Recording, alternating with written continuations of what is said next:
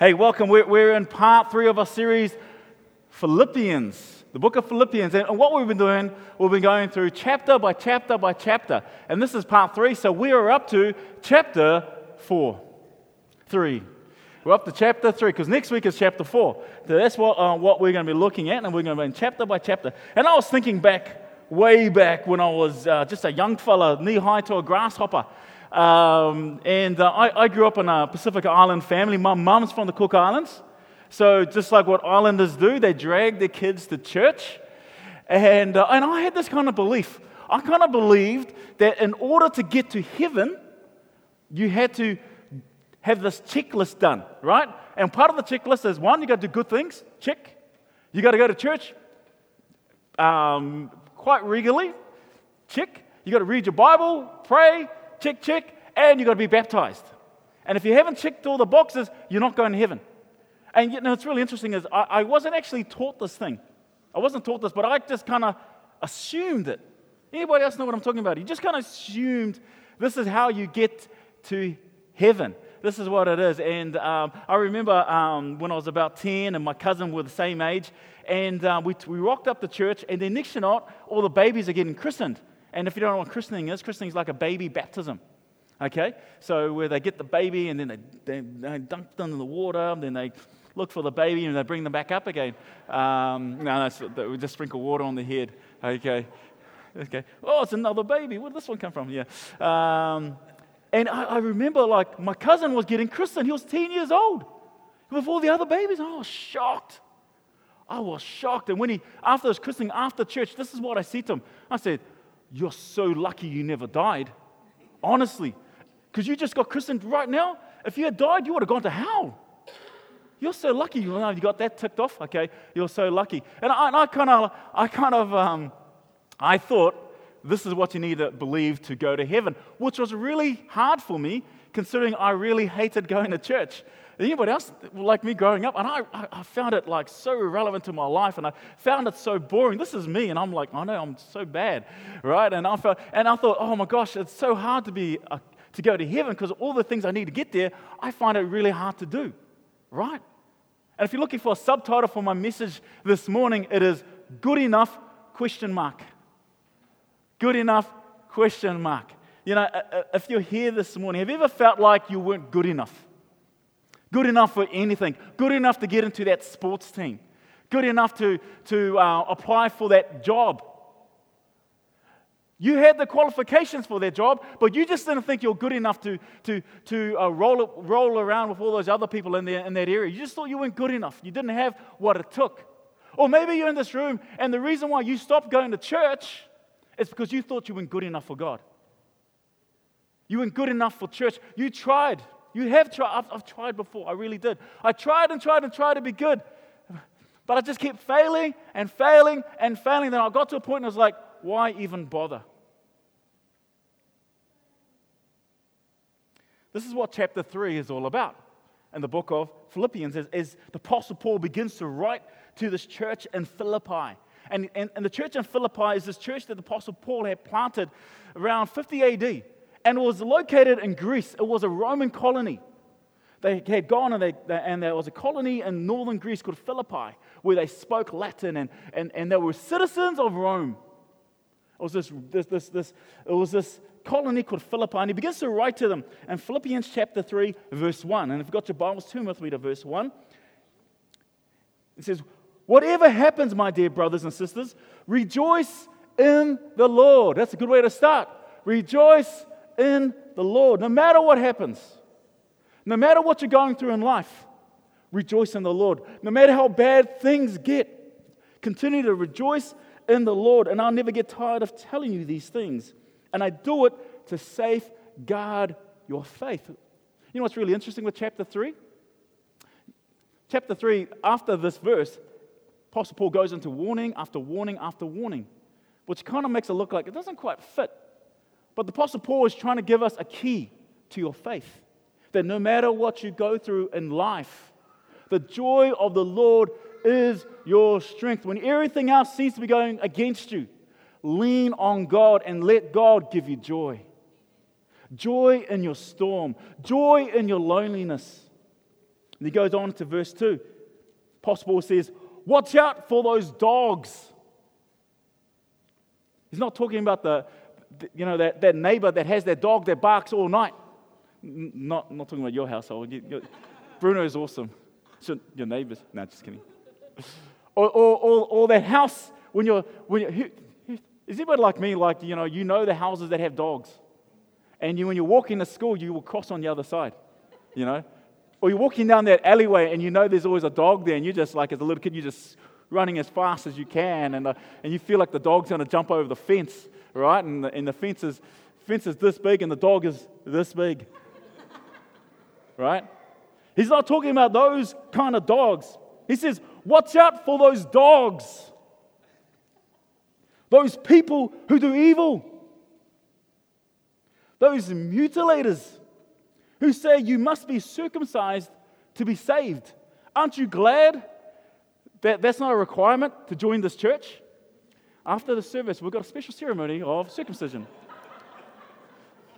Deacons, could you sharpen the scissors, please? We're going old school, we've got some rocks. Okay.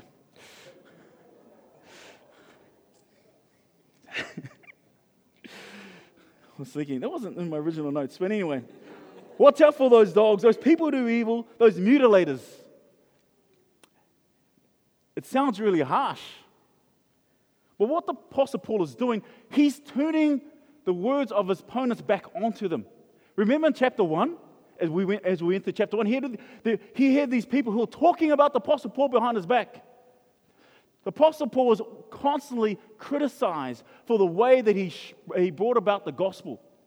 He was criticized by Jewish Christians who said, if in order to be a follower of Jesus, you must become a Jew first. He was constantly criticized by them. And he turns their words onto them. Firstly, if you're a Jew, Jews will look at non-Jews, the Gentiles. So if you weren't Jew, you were a Gentile. Anybody who's not Jew? Which means you're Gentile. Well, they would call a non-Jew, the uncircumcised, the name they had for them were dogs. Those dogs over there, the uncircumcised, they don't belong to God's people. If they don't belong to God's people, then they're dogs. So he turns their words on them. He says, you are those dogs. You are the true outsiders. If you're trying to insist that this is what it looks like, you're the true outsider. And secondly, these evildoers, the people who do evil, he's reversing the description of those people who insist that you must be saved by doing good works. The good works people. He's reversing it onto them. He's reversing the description that these good works people put on themselves and say, oh, look, in order to be saved, you've got to do these good works. You've got to follow the 10 Commandments. You've got to follow the Torah. You've got to follow the laws in the Old Testament. And he turns it on to him. He says, no, if you're insisting on this thing, you're the evildoers. You're the evildoers here. You're the people who do evil. Paul says you're not saved by what you do. You're saved only by what Jesus did for you on the cross. And thirdly, the Jewish tradition of circumcision was a sign of being in covenant with God. But Paul stresses, he says the sign of being God's people, the true circumcision is worshiping by the Spirit and boasting in the work of Jesus. He goes on in verse 3, for we who worship by the Spirit of God are the ones who are truly circumcised.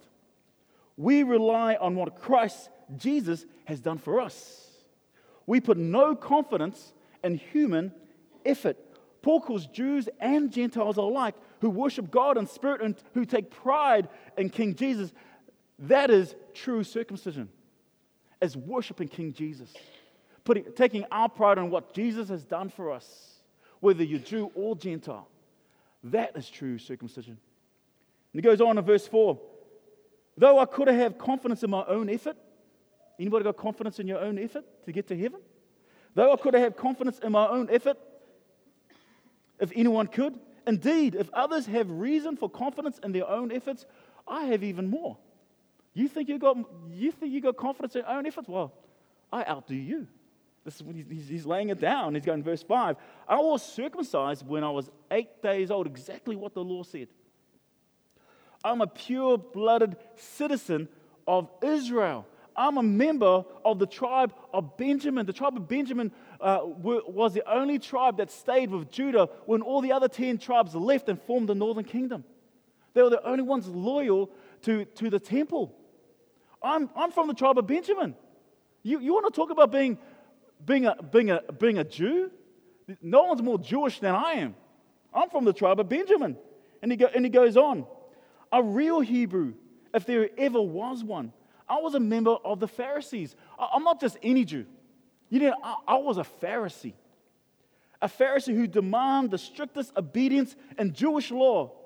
I was so zealous that I harshly persecuted the church. And as for my righteousness, I obeyed the law without fault. He's saying, I bet you couldn't obey the law as much as I could obey. I did not. If you're looking for someone who has never broken any law, this is me.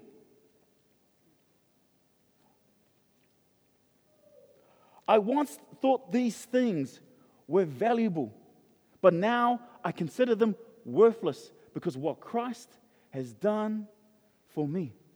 See, Paul's had enough. He said, you're going to come here flapping in my face at how Jewish you are? I'm more Jewish than you are. Don't come to me as if that is something of importance. That means nothing. Nothing at all. In fact, it blinded me to the fact of God's plan for salvation in Christ, which is why I started persecuting the church.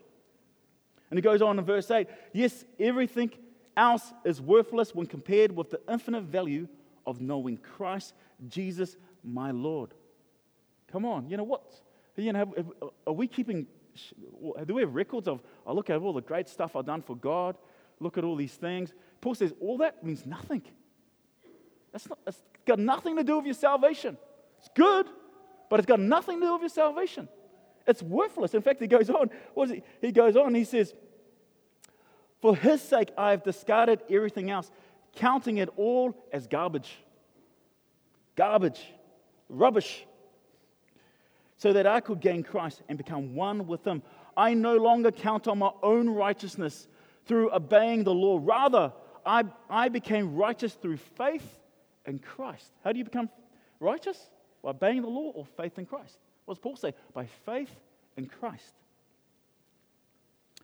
For God's way of making us right with himself depends on what? On keeping the 10 Commandments? Of what nationality you are? Whether you're circumcised or not? It depends on faith.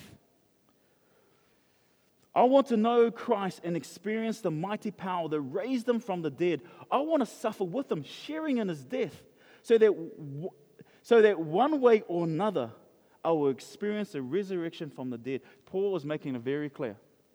He is making it very clear. There's nothing you can do to make Jesus love you anymore. And the reason being is because he already loves you.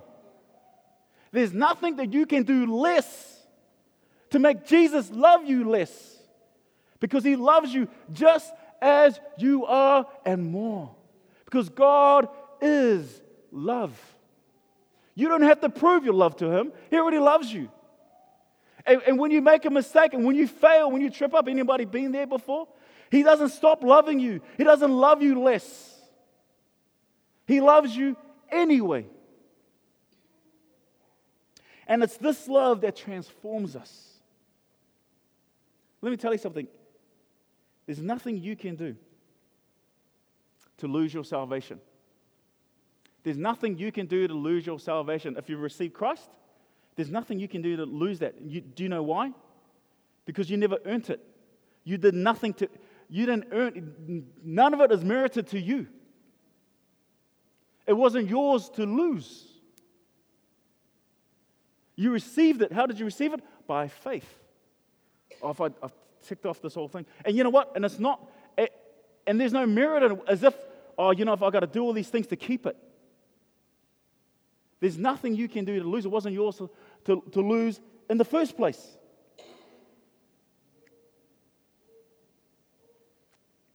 But you can still turn your back on the salvation.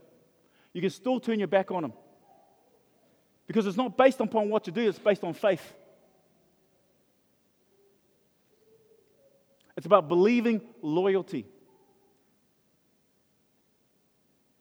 What I mean by that is that you can't use Jesus as some kind of incantation. Well, years ago I gave my heart to Jesus. I said those words.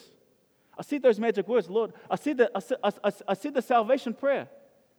Then years later you start worshiping the devil or something else. There are no devil worshippers in heaven. It's about believing loyalty. See, we can't lose our salvation by what we do, but we can choose not to believe anymore, and we turn our backs on him. Verse 12, I don't mean to say that I have already achieved these things or that I have already reached perfection, but I press on to possess that perfection for which Christ Jesus first possessed me. No, dear brothers and sisters, I have not achieved it, but I focus on this one thing, forgetting the past, forgetting all the good things I've done. None of it's got anything to do with my salvation. Thinking about all those bad things I've done. What a wretched soul I am. That's got nothing to do with your salvation. And I'm looking forward to what lies ahead. I press on to reach the end of the race and receive the heavenly prize for which God, through Christ Jesus, is calling us. I'm pressing on to receive this heavenly prize. Verse 15, let all who are spiritually mature agree on these things. If you disagree on some point, I believe that God will make it plain to you. If you don't agree, Paul's saying, if you don't agree with me, don't worry, you'll get there. God will help you out. But we must hold on to the progress we have already made. See, the Apostle Paul wants to head off any idea that once you become a Christian, I've already arrived. Oh, now that I'm a Christian, I can live however I want to live. I can do whatever I want to do. He wants to hit, no, it's not about arrive. You have never, in fact, Apostle Paul wants to let you know, I haven't even arrived. And he says, and none of you have arrived either. None of you have arrived either. It's about believing loyalty. See, Apostle Paul was asked this question in Romans chapter 6, and we know he was asked this question because he replies in Romans chapter 6, verse 1. And basically it was this, the question was this, well, if I just believe in Jesus, does that mean I can just keep on sinning? If I believe in Jesus, can I keep on sinning?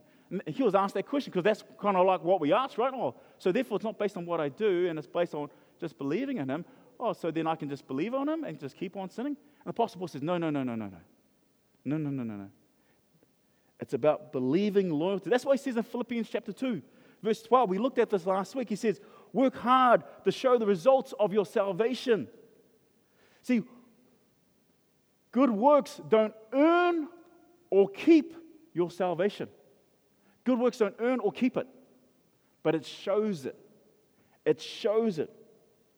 Let me just give you an example. If I said to my wife, this beautiful woman over here, talking to people online. If you're online, my wife is talking to you right now. I've handed back the computer to her. If I said to my wife, I love you. I say, I love you. I love you, Portal. I love you. But here's the thing. If I say I love her, but then I stop showing my love to her. I stop saying to her I love her.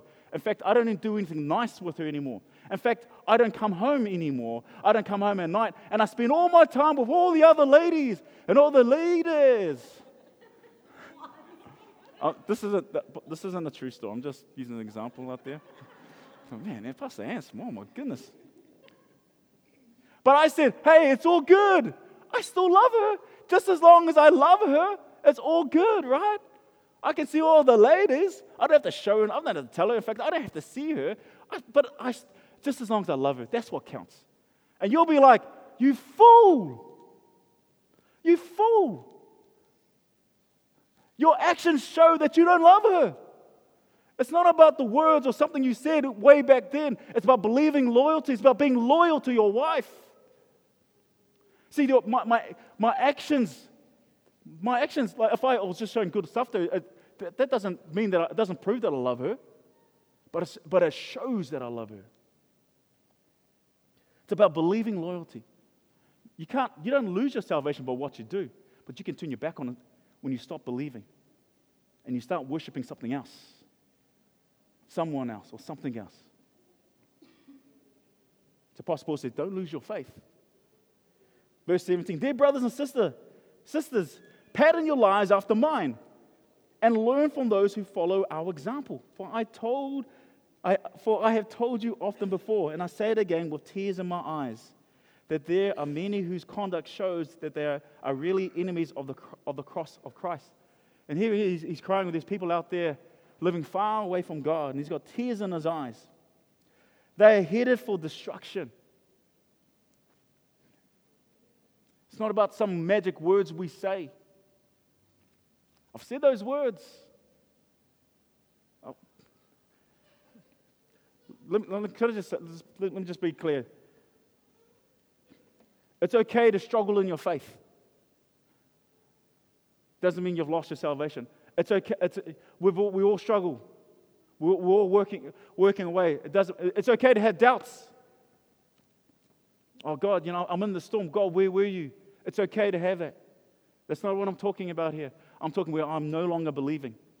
There is no God. I don't believe in a God. That's what I'm talking about here. I don't believe. That's what the Apostle Paul is talking about here.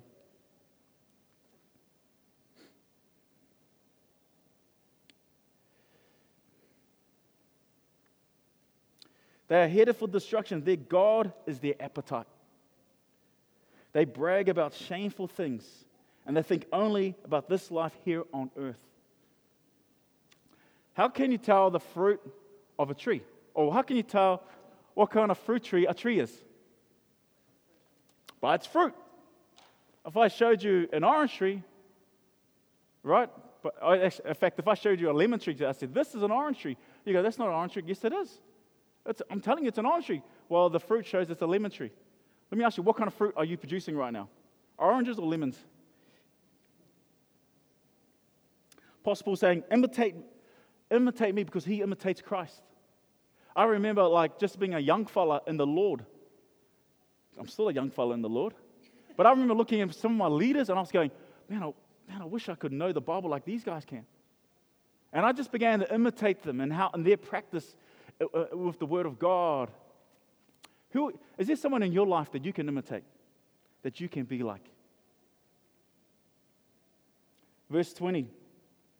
But we are citizens of heaven, where the Lord Jesus Christ lives, and we are eagerly waiting for him to return as our Savior. Now, we naturally think that, heaven, that's where we belong. That's where we're going. But that's not what the Apostle Paul is saying. He's not saying that at all. Because where's Jesus coming? He's coming, we're waiting for him to return. So if we're there and he's here, we're in the wrong place. It's not about that at all. Remember, Philippi was a colony of Rome, right? What's the purpose of a colony? A colony is to bring their way of living and their rule and their authority of Rome into whatever area that they're in. That's what it was. When you're in Philippi, you won't say, I'm a Roman citizen and I'm longing to go there. No, it's the other way around. It's about bringing Rome here. The church, we are citizens of heaven. In fact, we're a colony of heaven. We are meant to bring the rule and life of heaven to earth. Are you bringing that to your workplace? Are you bringing that to your place of education? Are you Christ's ambassador right where you are? Because we are a colony of it. We have to bring heaven to earth. That's what the Apostle Paul is talking about. Right where you are. Then he goes on in verse 21. He will take our weak mortal bodies and change them into glorious bodies like his own. Which is what I'm hoping for. Hopefully I can transfer my family pack into a six-pack. Using the same power which he will bring everything under his control. See, living in heaven isn't the end goal. That's not the end goal. Rather, it's living in God's new world in our new bodies. That's the end goal. the heavenly prize seems to be resurrection life itself. That's the heavenly prize, is resurrection life. That one day that we'll be if we die here on earth, that one day we'll be resurrected again. That's the heavenly prize. Which means it's living in the present and light of the future. So what does this mean for us? What does this mean for me? It means you don't have to run away when you make a mistake. That's what we naturally do. We run away. Like that time we kicked the ball through the lounge window. Sorry, Mum. You know, it's so funny. We're outside playing with all the kids. If you want to clear the backyard, just kick the ball through the window. Kick the ball, bang, scatter. Everyone's gone. And everyone's asking, who was it? Who was it? And they're, oh, so-and-so. They always point back, what do you say to all your friends? Snitches get stitches. Snitches get stitches. Anyway, we just scatter. We run. Here's the thing. When you mess up in God, when you make a mistake in God, it means you don't have to run away. It's that we can run to Him. We can run to our Savior. It means that you don't have to give up when you fail. Anyone failed in their walk with God? You're looking at one of the biggest failures around.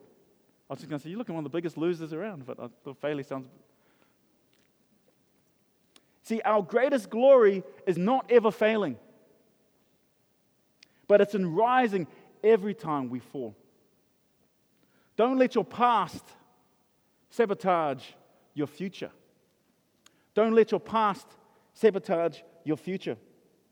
See, what areas in your life are you failing? Right? What areas are you failing? Because when you can identify those areas, and even as I say that, even as I just get a sense of my spirit, the people in this room, straight away, you know exactly what it is. I don't have to tell you where you're failing. You know. And stop fooling yourself. Deep down, you know where you're failing. But it means you don't have to run away. It means you don't have to give up.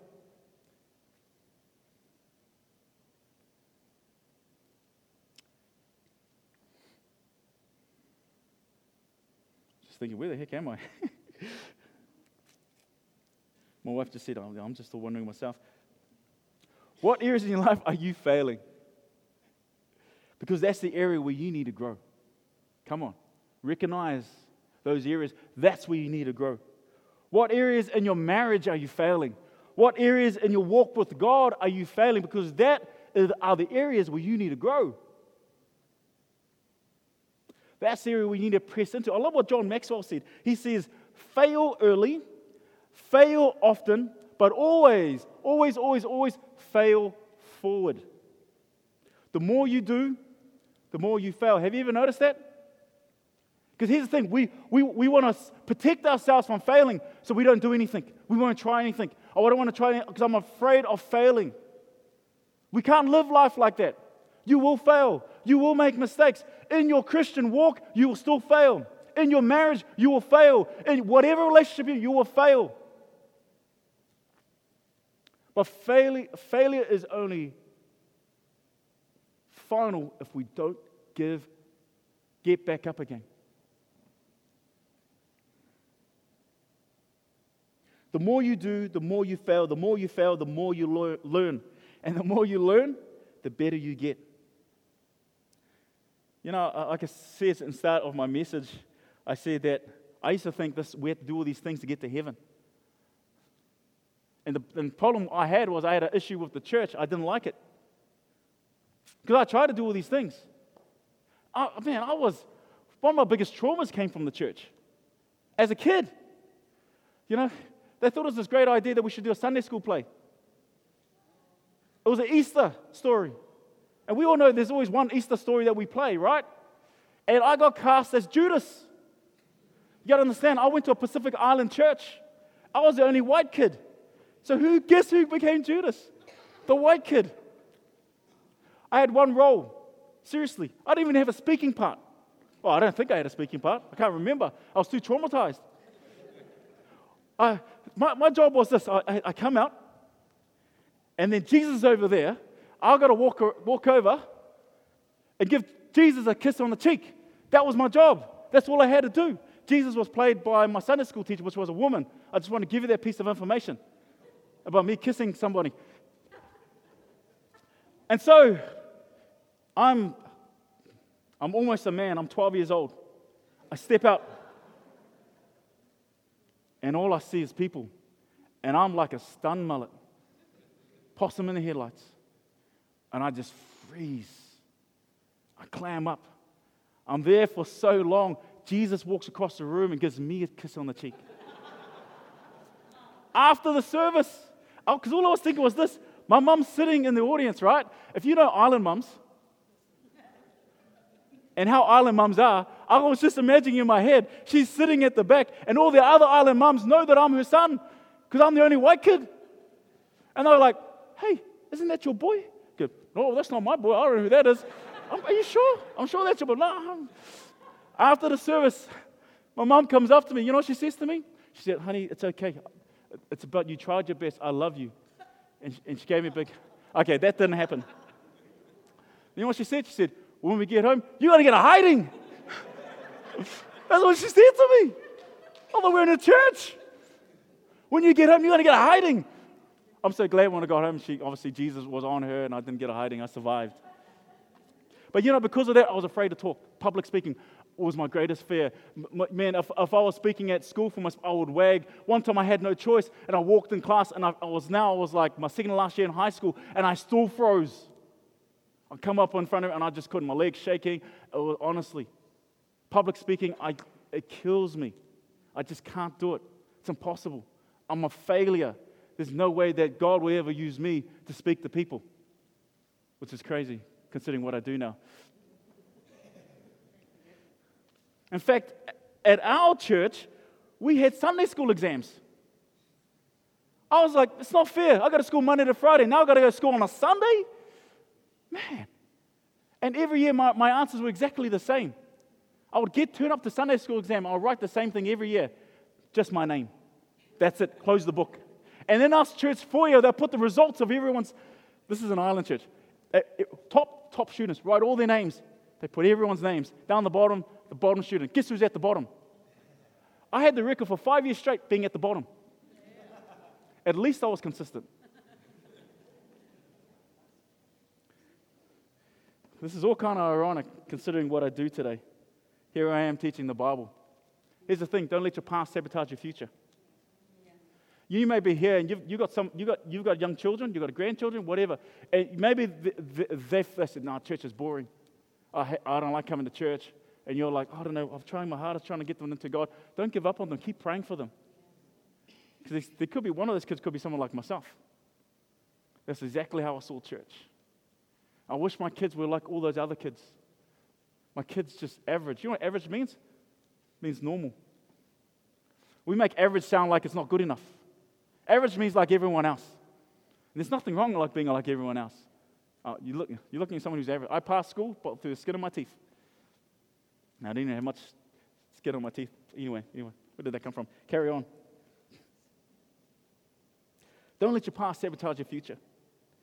Because here's the thing. We think faith is like, there's like some stairway to heaven, right? Like, there's a stairway. Heaven's up there. Heaven's up here. This is heaven. But we're way down there. And it's like, okay, be a good person. And you take a step on be a good person, go to church, and we do all these things. We're trying to make way up to heaven. There's a problem. Every one step we take 2 steps back. We do more moonwalking than we do going forward, and we're trying our best to get up there. And we just fail and fail and fail. This is my life. Failing and failing and failing. To get to the point, why even bother? That's what salvation by works looks like. In fact, all the world's religion, this is what it looks like. But let me tell you about Christianity. It's the only one that doesn't look like that. In fact, there is a stairway to heaven. And if you try to walk on the stairway, God will quickly tell you to get off the stairway. It was never meant for you. Because you can't do it. Because God saw you in your mess. He saw you in your hopelessness. He saw you in your misery. He saw you in your sin. And He loved you so much that He stepped out of heaven. And He stepped down. He came down right where you were in your suffering. And he bound himself with flesh, and in the fullness of Jesus Christ, he died on the cross for your greatest sin, for all your sin, for your regrets, for your mess. He died so you can be free. That's what salvation looks like. It's what Jesus has done for you, not for what we do. We can't do it. I can't do it on my own. And when I received Jesus in my life, man, I found myself picking up the Bible, and I'm like, I begin reading this book. Not because I had to, because now there was this relationship. I want to know this Jesus, this person who changed my life, who loved me for who I am. There's nothing I needed to do. I went, who is this Jesus? I need to know him more. And I found myself coming to church, not because I had to, because I wanted to. I found I hated singing, seriously. I would turn up back when the girls would invite me. The only time I would go to church when girls invited me to church. And I'll stand there and I'll be standing like this. And they go, I noticed you don't sing. I don't sing. But now I'm here, I'm worshiping God, I'm singing all the flat notes. I don't care. Because I know God's got a good filter. I just feel sorry for those standing next to me. They've got no filter. That's why sometimes I wonder why I'm standing by myself out the front. But he loves you, right? I found myself, you know what was more amazing? The areas in my life that I was struggling in, I began to find victory in them. What changed in my life? It was relationship. It was relationship with Jesus. See, good works doesn't lead to salvation. But it's the love that Jesus has for you. Salvation leads to good works. I found myself doing these things, not because I had to, not because I was thinking about, because my life was radically changed. And I just couldn't, I didn't want to do the things, and no longer attracted me anymore. Don't let your past sabotage your future. It's about relationship, and relationship is meant to grow. It's about partnership. We don't have to do it on our own. He who began a good work in you will see it to the end. Don't let your past sabotage your future. Come on, let us pray.